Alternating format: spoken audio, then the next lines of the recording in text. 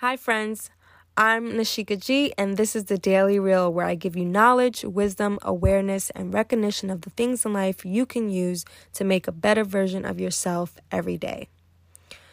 Some people stick around because they're hoping you'll fail.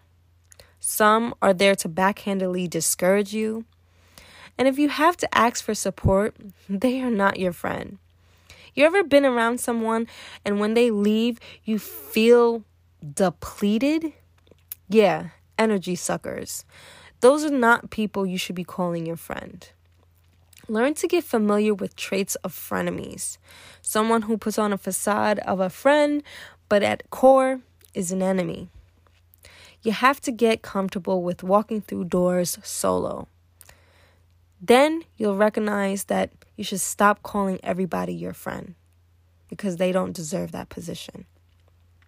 This is the Daily Reel with Nashika G. Thank you for tuning into the Real Talk Loud podcast. Catch you again tomorrow.